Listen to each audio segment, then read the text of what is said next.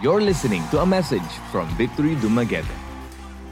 Today we are on the final installment of our series called Nearness. And before we get to the word, I just want to remind everyone that on November 30, that's the first day of Advent. Advent starts on November 30. If you remember, 2 years ago we had our family Christmas keeping.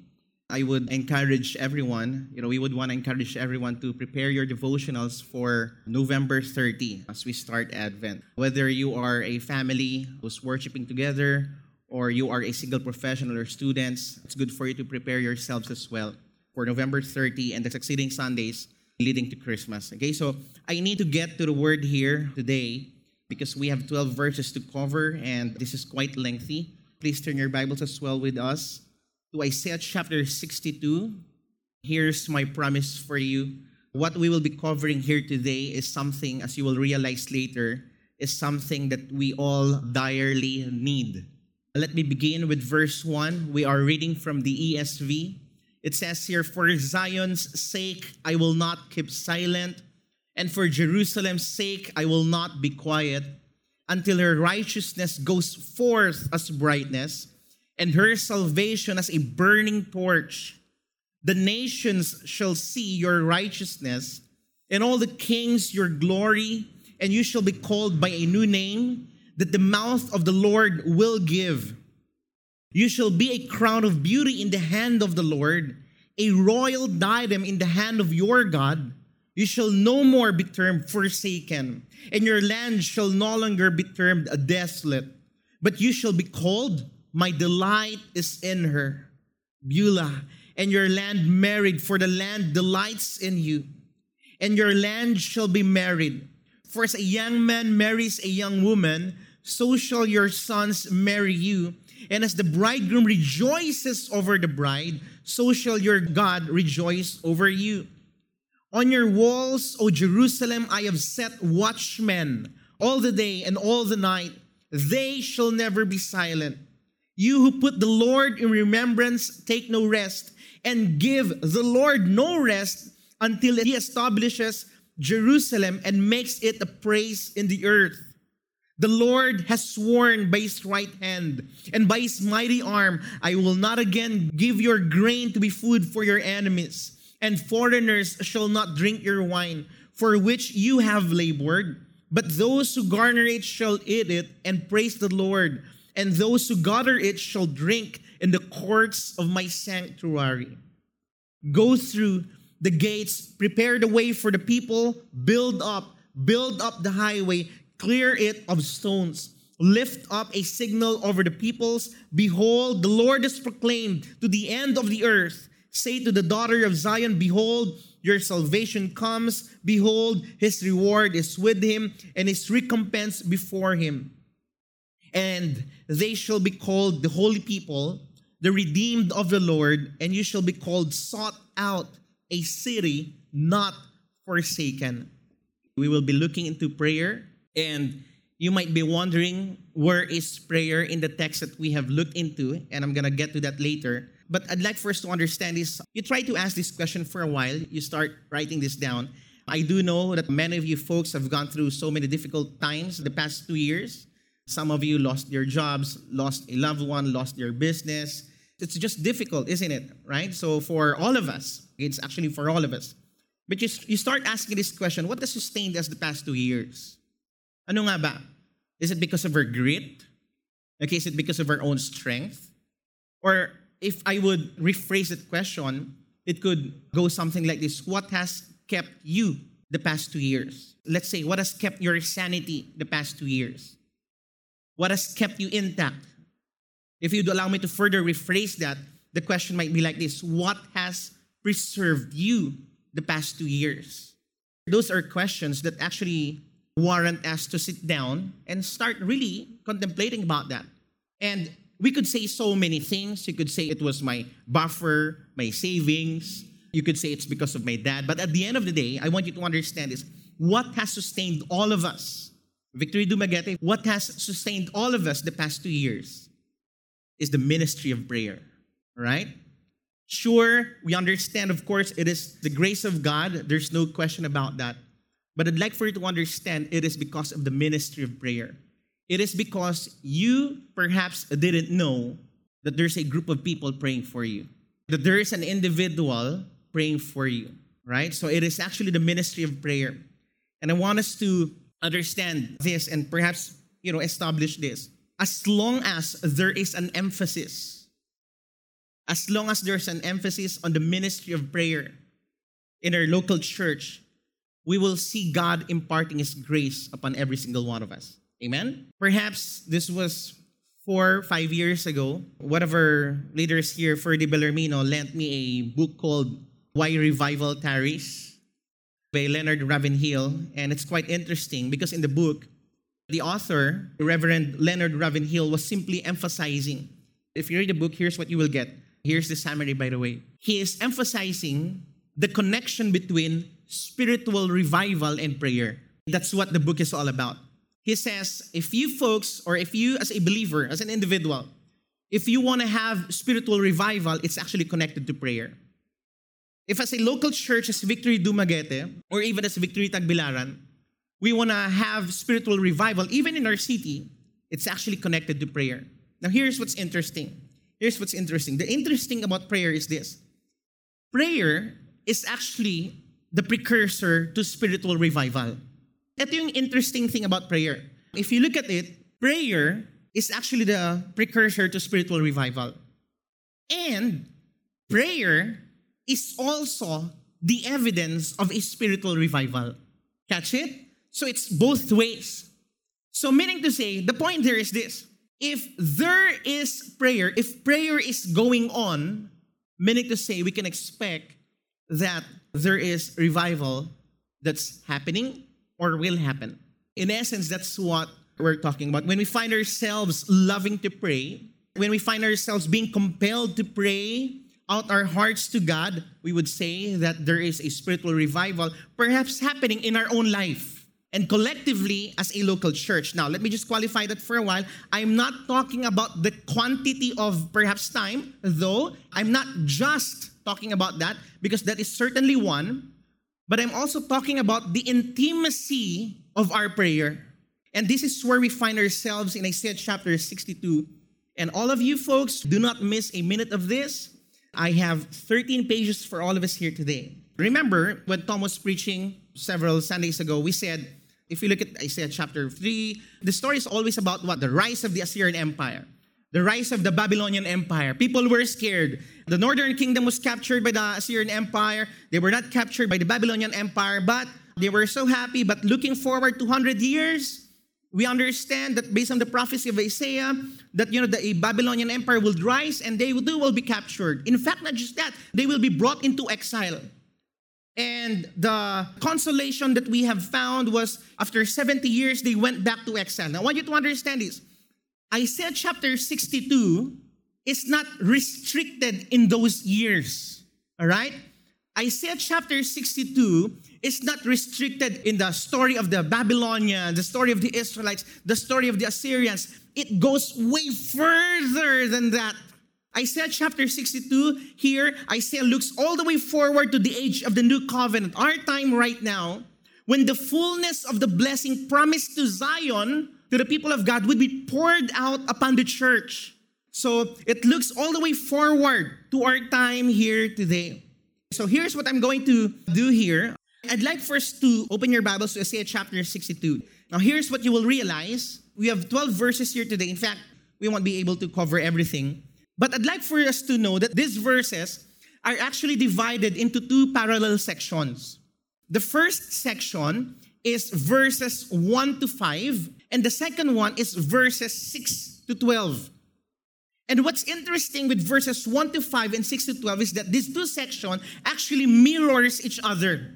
Now, I did say you folks have to follow me, verses 1 to 5, verses 6 to 12. So, if these are divided into two sections, okay, the first section begins with verse 1. The second section begins with verse 6. So, I'm going to pull out verses 1 and 6 and put them together. All right? Look at verse 1 and verse 6. For Zion's sake, I will not keep silent, And for Jerusalem's sake, I will not be quiet until her righteousness goes forth as brightness and her salvation as a burning torch. Are you folks following? Look at this. For Zion's sake, I will not keep silent. And for Jerusalem's sake, I will not be quiet. That's verse 1. Look at verse 6. On verse 6, it says here, on your walls, O Jerusalem, I have set watchmen all day and all night. And look at this one. They shall never be silent. You who put the Lord in remembrance, take no rest. What do we have here? You would see that there is a semblance between verse 1 and verse 6. Two sections, somehow mirroring each other. And verses 2 to 5, the rest of the verses, 2 to 5 of the first section, and verses 7 to 12 of the second section are actually what? These are parallel descriptions of verses 1 and verse 2. Let me just proceed. I want us to make an observation. Let me just go to verse 1. Look at this one. Look at this. It says here, for Zion's sake, I will not keep silent. For Jerusalem's sake, I will not be quiet. Verse 6 says, I have set watchmen all the day and all the night, and they shall never be silent. You put the Lord in remembrance, take no rest. So, you actually have two characters here, but we will go there later. So, what are we talking about? Here, ilalatag ko na. Obviously, this is talking about prayer and intercession. How do we say that? What are the evidences for that? Go back to verse 1. Ito po, not be silent. For Jerusalem's sake, I will not be quiet. So here's my question. What is one activity that we do wherein we do not stop? Right? Pwede natin sabihin, is this just mere talking? Do you have friends who talk like that? They just can't be silent? We have friends who are like that, right? So here in our office, we have a lot of those. Even our guard in the office. Right? We have a lot of those here. People who just cannot be silent. They just cannot be quiet. Well, it's not a bad thing. But is this talking about just mere fellowship? Is this talking about merely just talking, that you will not be silent, stuff like that? No. I did say a while ago that this is talking about prayer. What are the evidence for that? Look at verse 6. In verse 6, it says here, you who put these people who do not stop talking, who cannot be silent, it says here, they put the Lord in remembrance. All right? So, in their talking, in their communication, their goal is to put the Lord in remembrance. Now, you might actually say, this might not be prayer intercession. It's fine. But in the same way, this is still pleading. This is pleading before God. So, what do you call that then? It's prayer and intercession. Right? So this is pleading before God, putting God in remembrance. In fact, you'd be surprised. In verse 7, it actually puts there, you do not give God rest. We're going to go there later. Okay? So perhaps this is the next question. I think I have been fairly successful in convincing you that this is about pleading and prayer and intercession. Now, my next question is this. Who's the one speaking? Who's the one speaking? Because I think it's fairly important for us to understand who is the speaker here. Who's the one speaking? Now look at this. It's important for us to understand before we proceed who is speaking. It says in verse 1, I will not keep silent. I will not be quiet. So question is, who is I? Who is the I here? Teka lang, di ba sa Isaiah to? So pwede natin sabihin, okay, si Isaiah. Pero, yung verse 6, hindi applicable kay Isaiah. That's the interesting thing here. Okay, you can say, all right, this could be Isaiah. Anyway, he's a prophet, right? So, he will not be silent. He will not be quiet. Now, in verse 6, we understand one thing, that the speaker in verse 1 is the same speaker in verse 6. Here's what verse 6 says. On your walls, O Jerusalem, I have set watchmen. I have set watchmen all the day and all the night. They shall never be silent. You put the Lord in remembrance. Take no rest. Now, the idea here that he has placed watchmen gives us a picture that he is someone who puts up or raises up intercessors. And we are certain that it is not Isaiah. That is not his ministry. That is to a certain extent beyond him. Because the speaker here is someone who appoints watchmen. So how do we find out who the speaker then is? You know what? All of the things that we need to understand here are actually just in these verses. We are in Isaiah chapter 62, isn't it? What is right before Isaiah chapter 62? Isaiah chapter 61. So here, who is the one speaking here? Now, in Isaiah chapter 62 verse 1, I want you to understand this. This is where it becomes very interesting. You'd come to understand that in Isaiah chapter 61, the speaker in Isaiah chapter 61 is the same speaker in Isaiah chapter 62. Ulitin ko. Yung speaker sa Isaiah chapter 61 is the same speaker in Isaiah chapter 62. So, let's go to the first verse. First verse lang of Isaiah chapter 61. Isaiah chapter 61 verse 1 says, "The Spirit of the Lord God is upon me, because the Lord has anointed me to bring good news to the poor. He has sent me to bind up the brokenhearted, to proclaim liberty to the captives, and the opening up of the prison to those who are bound." Certainly we know that this isn't Isaiah. Isaiah chapter 61 verse 1 says, "The Spirit of the Lord is upon me because the Lord has anointed me to bring good news to the poor." So now, this is talking about the gospel, the preaching of the gospel. Now, Isaiah chapter 61 verse 1, the one who said this is the same person who said, "For Zion's sake I will not keep silent. For Jerusalem's sake I will not be quiet until her righteousness goes forth as brightness and her salvation as a burning torch." What did I say a while ago? We're not restricted and contained in the book of Isaiah, but we're looking far beyond that. We're looking far beyond that. And this is what I'd like for us to look into in Luke chapter 4, verse 16 to 21. And now, you know where we are going. The speaker here is Jesus himself. All right? The speaker here is Jesus himself. Where do we find it? Look at this. In Luke chapter 4, verse 16 to 21. "And Jesus came to Nazareth, where he had been brought up. As was his custom, he went to the synagogue on the Sabbath day, and he stood up to read. And the scroll of the prophet Isaiah was given to him, and he unrolled the scroll and found the place where it was written." What was he reading? Isaiah chapter 61 verse 1. And here's what it says here. "The Spirit of the Lord is upon me," Isaiah chapter 61 verse 1, "because he has anointed me to proclaim the good news to the poor. He has sent me to proclaim liberty to the captives and recovery of sight to the blind, and set at liberty those who are oppressed, to proclaim the year of the Lord's favor." Now here's the clincher. Here's the clincher. Go to the next verse. "And he rolled up the scroll and gave it back to the attendant and sat down. And everyone was gazing at him, fixed their eyes on him." And verse 21, look at this one. He says, "And he began to say to them, today," he says, "this scripture is fulfilled in your hearing."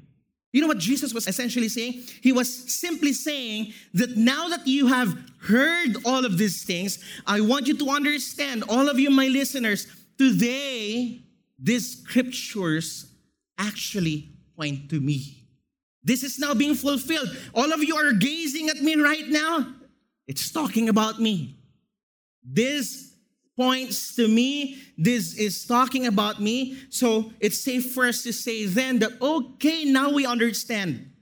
Now we understand that Isaiah chapter 61 verse 1, Isaiah chapter 62 verse 1 has the same speaker, and Luke chapter 4 provides us the answer. Luke chapter 4 verse 21 tells us that Jesus is the one speaking. That Jesus is the one talking here. In Isaiah chapter 61, Jesus is the great preacher of the good news, while in Isaiah chapter 62, we understand, friends, and this gives us so much comfort because Christ, as we understand, is what? The great intercessor in behalf of his beloved people. In behalf of his people. You know what? I can actually end there and tell you, if you're here today and you're burdened, if you're here today and you are frustrated, if you're here today and you are disappointed, if you're here today and you feel so sinful, if you're here today and you feel so condemned, if you're here today and you are so needy of so many things, you're needy of attention, you're needy of money, you're needy of so many things, I want you to understand this. Jesus intercedes for you. Jesus intercedes for you. I just love the thought that Jesus intercedes for us. Let me prove to you. Look at Hebrews chapter 7, verse 25. It says here, "Consequently, Jesus is able to save to the uttermost those who draw near to God through him, since he always lives to what? To make intercession for them."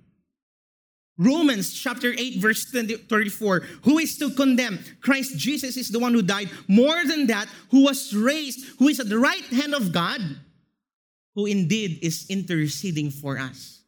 Akala nyo, yung work ni Christ ended in the resurrection and the ascension? Meron pa po, meron pang intercession. Every single day. So the picture here is Jesus pleads on our behalf before the presence of God. Don't you just love that? So what's the point? What's the characteristics of this intercession? First, I think I have to make this very clear. This is talking about Jesus' ministry of heavenly intercession. Heavenly intercession. So let me just look into that for a while. So in heaven, Jesus intercedes for you. All right? That's what it looks like. So first, let's all try to see the characteristics of his intercession. Look, it says here, I will not keep silent. I will not be quiet. So his intercession is marked this way. He has a ceaseless commitment to his people. Dear friends, you folks get a lot of text messages asking for prayers. While finishing this up last night, I actually received a text message asking for prayer for his grandmother. We have so many people asking prayers from us. And sometimes you understand that, I know of people like Nanay Edith who would pray at 3 in the morning up until like 6 in the morning. We have people who are like that, but there are some of us who would doze off on the 10-minute mark or 5-minute mark. But for Christ, it says here, his intercession for us is ceaseless. Doesn't end. Right? So there's something that we have to understand here, meaning to say, verse 1 tells us, if this is Jesus, meaning to say, his intercession for you is constant. His intercession for you is consistent. There is a sacred restlessness, a sacred burden on Christ to intercede on our behalf. For our sake. There's a sacred burden on him that weighs on him to intercede for us. And I just love that. I love that. You know why? Because every time I think about that, I think about this. He will not be silent. He will not cease. He keeps going and going and going, interceding for me. Christ ever lives to make intercession for us until the desires of his heart for our sakes are met in full at last. Sino sa inyo dito masasabi nyo hindi kayo perfect? All of us. Right? That's why meron tayong tinatawag na sanctification. Hanggat hindi ka fully sanctified, you will understand Christ will intercede for you. What is Jesus praying for? Now, it is actually found in the second part of verse 1. It says here, he will not stop, he will not be quiet until her righteousness. Her here is us. Tayo yung her dito. The bride of Christ. Until her righteousness goes forth as brightness and her salvation as a burning torch. There's a clue that we find there. It gives us a picture that God here is showing us that the burden of Christ is actually a what? There's actually a twin concern that Christ thinks about us in terms of his intercession for us. And it's actually found here. It's actually what? Righteousness and salvation. These are the two words that he pleads on our behalf before the throne of glory. Like, guess what? Day and night. He always pleads before God for what? For our righteousness and salvation. But I'd like for us to understand that Christ is praying for the full realization in us of everything that he has done for us. What does it mean? Christ is praying and interceding for our holiness. Christ is pleading and praying and interceding for our purity. Christ is praying and pleading for what? For transformed lives. I want to see a show of hands. Well, we can honestly say that Christian ka na, matagal ng Christian, pero meron pa rin mga bad attitude. Di ba? Lahat tayo meron. And I'd like for us to understand, the Bible teaches us here that he will not stop. He will not be silent until we see our lives transformed. He's praying for a love for God, for the things of God, a love for the people of God, and a love to praise God.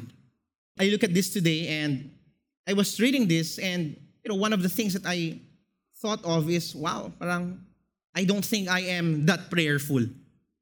That's one of my realizations. I don't think I'm I'm that prayerful. And if you read this, you'll be discouraged. If you look at your own heart and consider your progress, let's say the past 2 years lang, your progress or your apparent lack of progress in your Christian walk. Sometimes, I don't know if you've ever thought about this, but sometimes you wish that you have been a bit further in your spiritual maturity. Diba? Sometimes napufrustrate tayo sa sarili natin. And we get so frustrated. And here's one comfort that we can find. This should not discourage us, but rather this should comfort us. You know why? Because the comfort that we find here is this. Jesus as our intercessor, as our great high priest, will never quit pleading with God for you until your righteousness goes forth as brightness and your salvation as a burning torch. He is our intercessor, capital I. You have friends who intercede for you from the church? Perfect. But Jesus is our intercessor with capital I. He is our great high priest. He will not quit pleading with God for you until your righteousness goes forth as brightness and your salvation as a burning torch, as we find in verse 2. Our commitment, if I may assume, is always fickle and inconsistent. His commitment to us is relentless. His commitment to us is unfailing. That's the Jesus that we worship. In fact, Jesus won't stop until we shine with brilliant radiance that we find there like a burning torch. What does it look like to be a burning torch? We find that in the succeeding verses. Verse 2, the nations shall see your righteousness and all the kings your glory. I'm not going to read all these verses, but rather I'll jump straight to the evidences of this. When God makes our righteousness like brightness in our salvation, di ba dalawa yun? Righteousness and salvation. Yung righteousness mo will shine so bright, and yung salvation mo will look like a burning torch. That's what Jesus is pleading for you. So, what does it look like? First, it means witness to the world. Why? Anong evidence nun? Witness to the world. Verse 2, nations shall see your righteousness, and all the kings your glory, and you shall be called by a new name that the mouth of the Lord will give.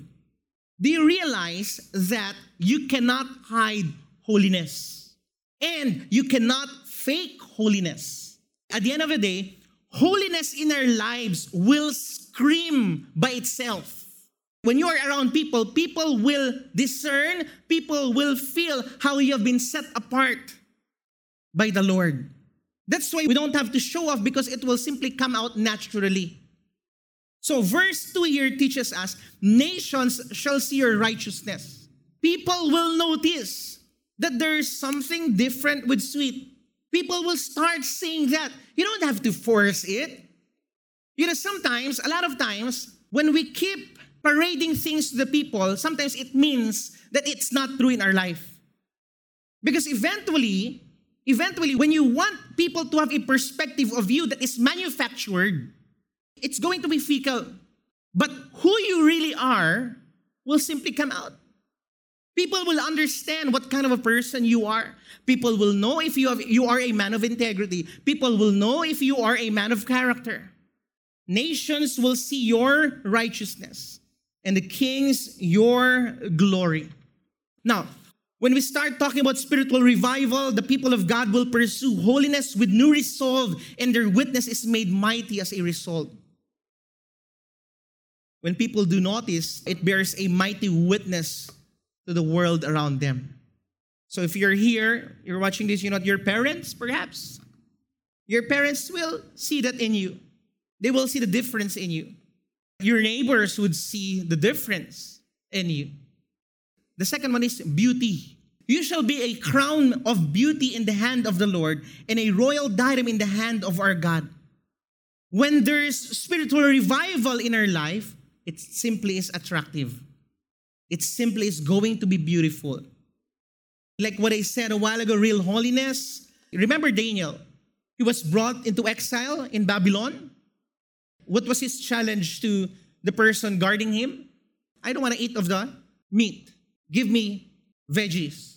After how many days came out, they look way better than those who have eaten meat. It's not just the meat and the vegetable, it's being set apart. That's why holiness is attractive. I'm not just talking, when I say holiness, by the way, When I say holiness, I'm not just talking about sexual purity. Sometimes we have limited ourselves thinking that holiness is all about sexual purity. It's actually one of the many. Holiness simply is you being set apart for the purposes of God. That's what happened to Daniel. They were they were attractive then. They were far more attractive now. Like what I keep saying, I'm not kidding when I say, if you look at yourself right now with the glory of the Lord, you would understand that you look far better than you were before. What's the next one? The next one is witness to the world, beauty. The next one is transformation. I love this. In verse 2, you shall be called with a new name. Now look, in verse 4, can you go to verse 4? Formerly your names were forsaken, desolate, and perhaps powerless. Now, these were our former names accordingly. And instead, Jesus says, you shall now be called what? You shall now be called, my delight is in her, is in you. In Hebrew, that's Hephzibah. And there's another one. And your land shall be called Merid, which means Beulah. You'd come to understand this, over and over again. By the way, this is not talking about when you get married with someone, you're going to have a different family name. That's not entirely what we're talking about, because before, they really don't have their family names. But here's what I'm talking about. Isn't it that Abraham's name, when he was transformed by God, was changed to Abraham? Jacob's name, when he was transformed by God, was changed into Israel. The point being is, when the Father answers the Son's prayer for renewal for His people, He will transform us. God will transform us. Here's the last one. The next one is a deep and renewed commitment to the church.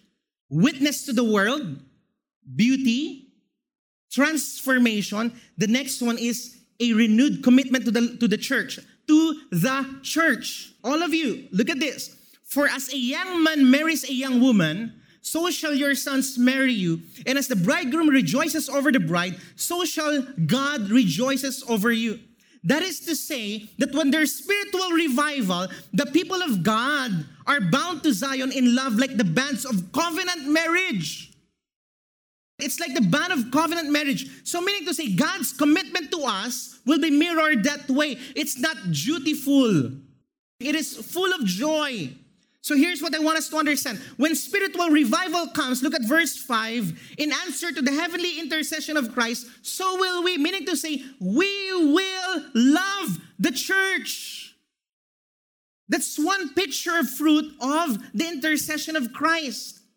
What does it mean that we love the church? I'm not saying that we will parade Victory Dumaguete. My point simply is we will so love public worship. The point being here is that if you're really renewed, you're really transformed, you don't have to wait for your husband, you don't have to wait for your wife, you don't have to wait for your kids to drag you to even to attending worship online.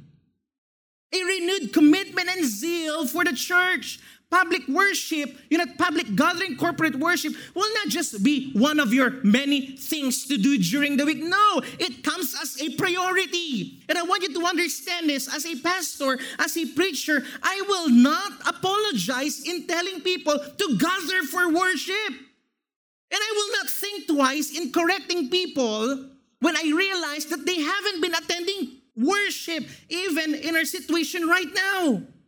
Because as God's people, we have to have passion and zeal for the church. This isn't for my sake. This is for your sake. For the glory of God, as we understand. I understand that, we have our restrictions.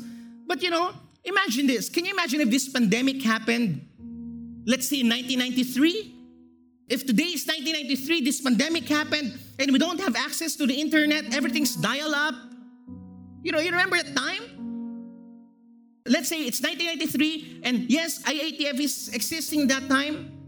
IATF tells us, you cannot gather for worship. So what do? There's no such thing as being able to attend worship online. I want us to understand that God has given us the privilege that even if we are not able to attend worship on site, to gather together here, God has given us a privilege to be able to worship Him together with the church community, albeit remotely, but we're still worshiping Him together. There is no excuse for that.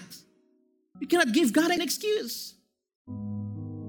My wife would be worshiping with us online, and every time I say, let's open to God's Word, we're going to be on Isaiah chapter 53. Whatever she's doing, she's going to stand on her feet and show reverence to God's Word. Some of us here who's worshiping with us online, your feet is even on the table. Just put it down now. Spiritual revival tells us there's a new, renewed commitment, a renewed passion for the church. That is one evidence that you have been revived by the Lord. Don't you worry, folks. When we get to have, their on-site services once again, whether you're vaccinated or not, you'll be coming here worshiping God with all of us.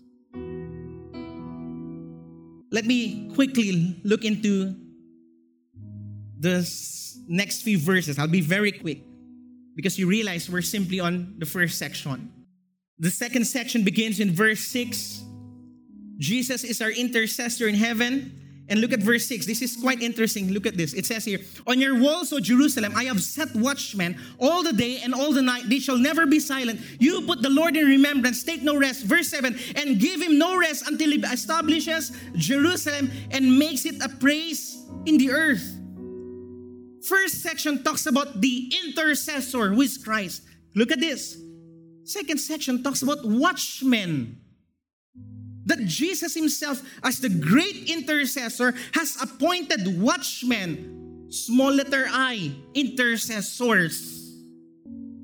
Watchman here, as many of you understand, is a picture of a guard who is doing his duty on the walls of an ancient city. And this watchman will be there day and night. What are they doing? Looking out for threats. Watching out for threats. That is what a watchman does. Meaning to say there's constant vigilance. Here's what they do. What they do is they pray, they intercede for Zion, which is God's people, for the people of God.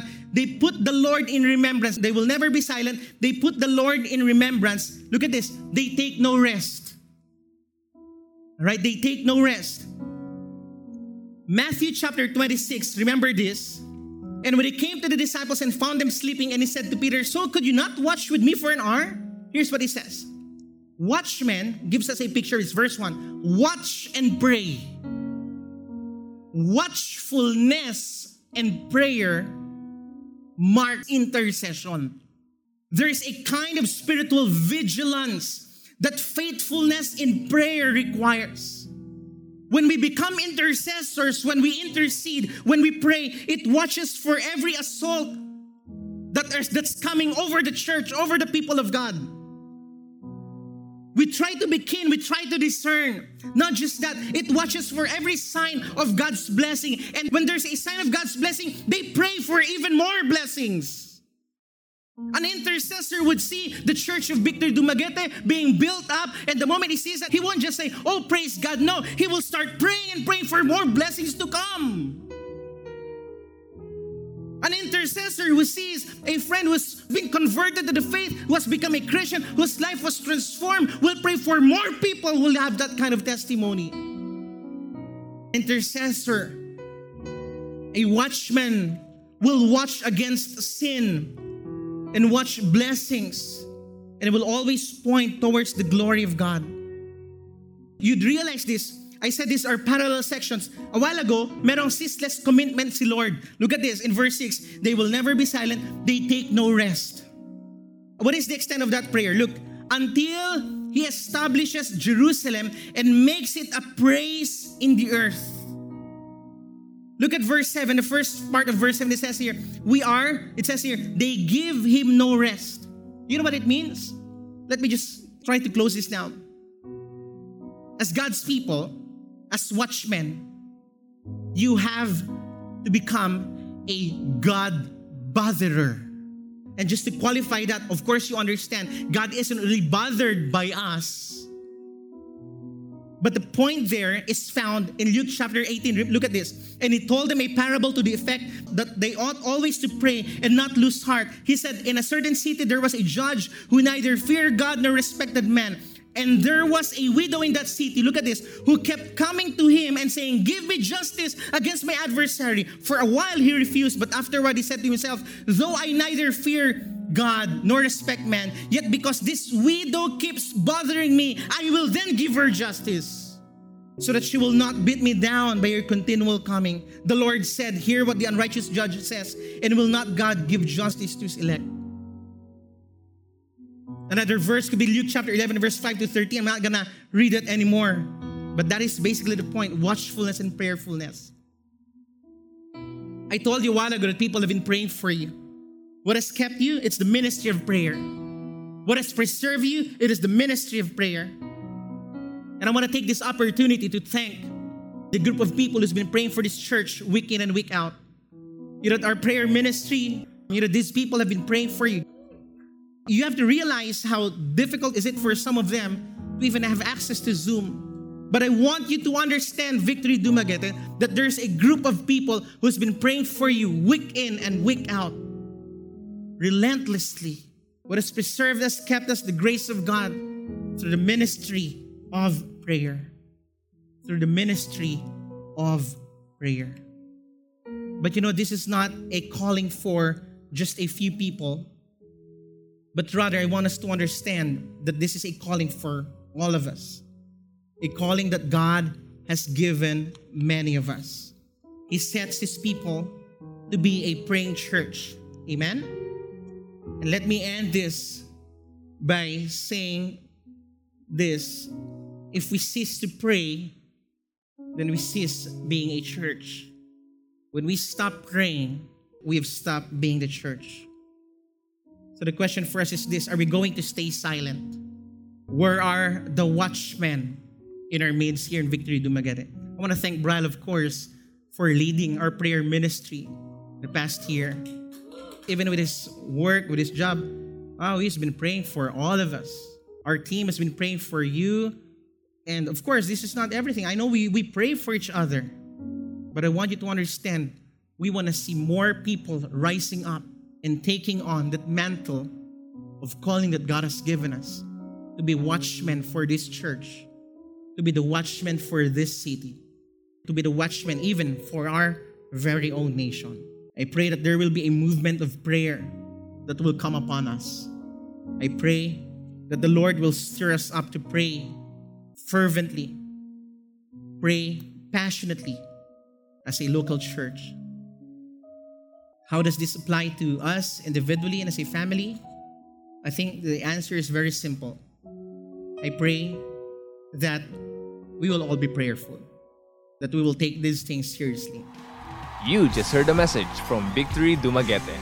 For more messages like these, or to access other resources, please visit victorydumaguete.org or like our page on Facebook.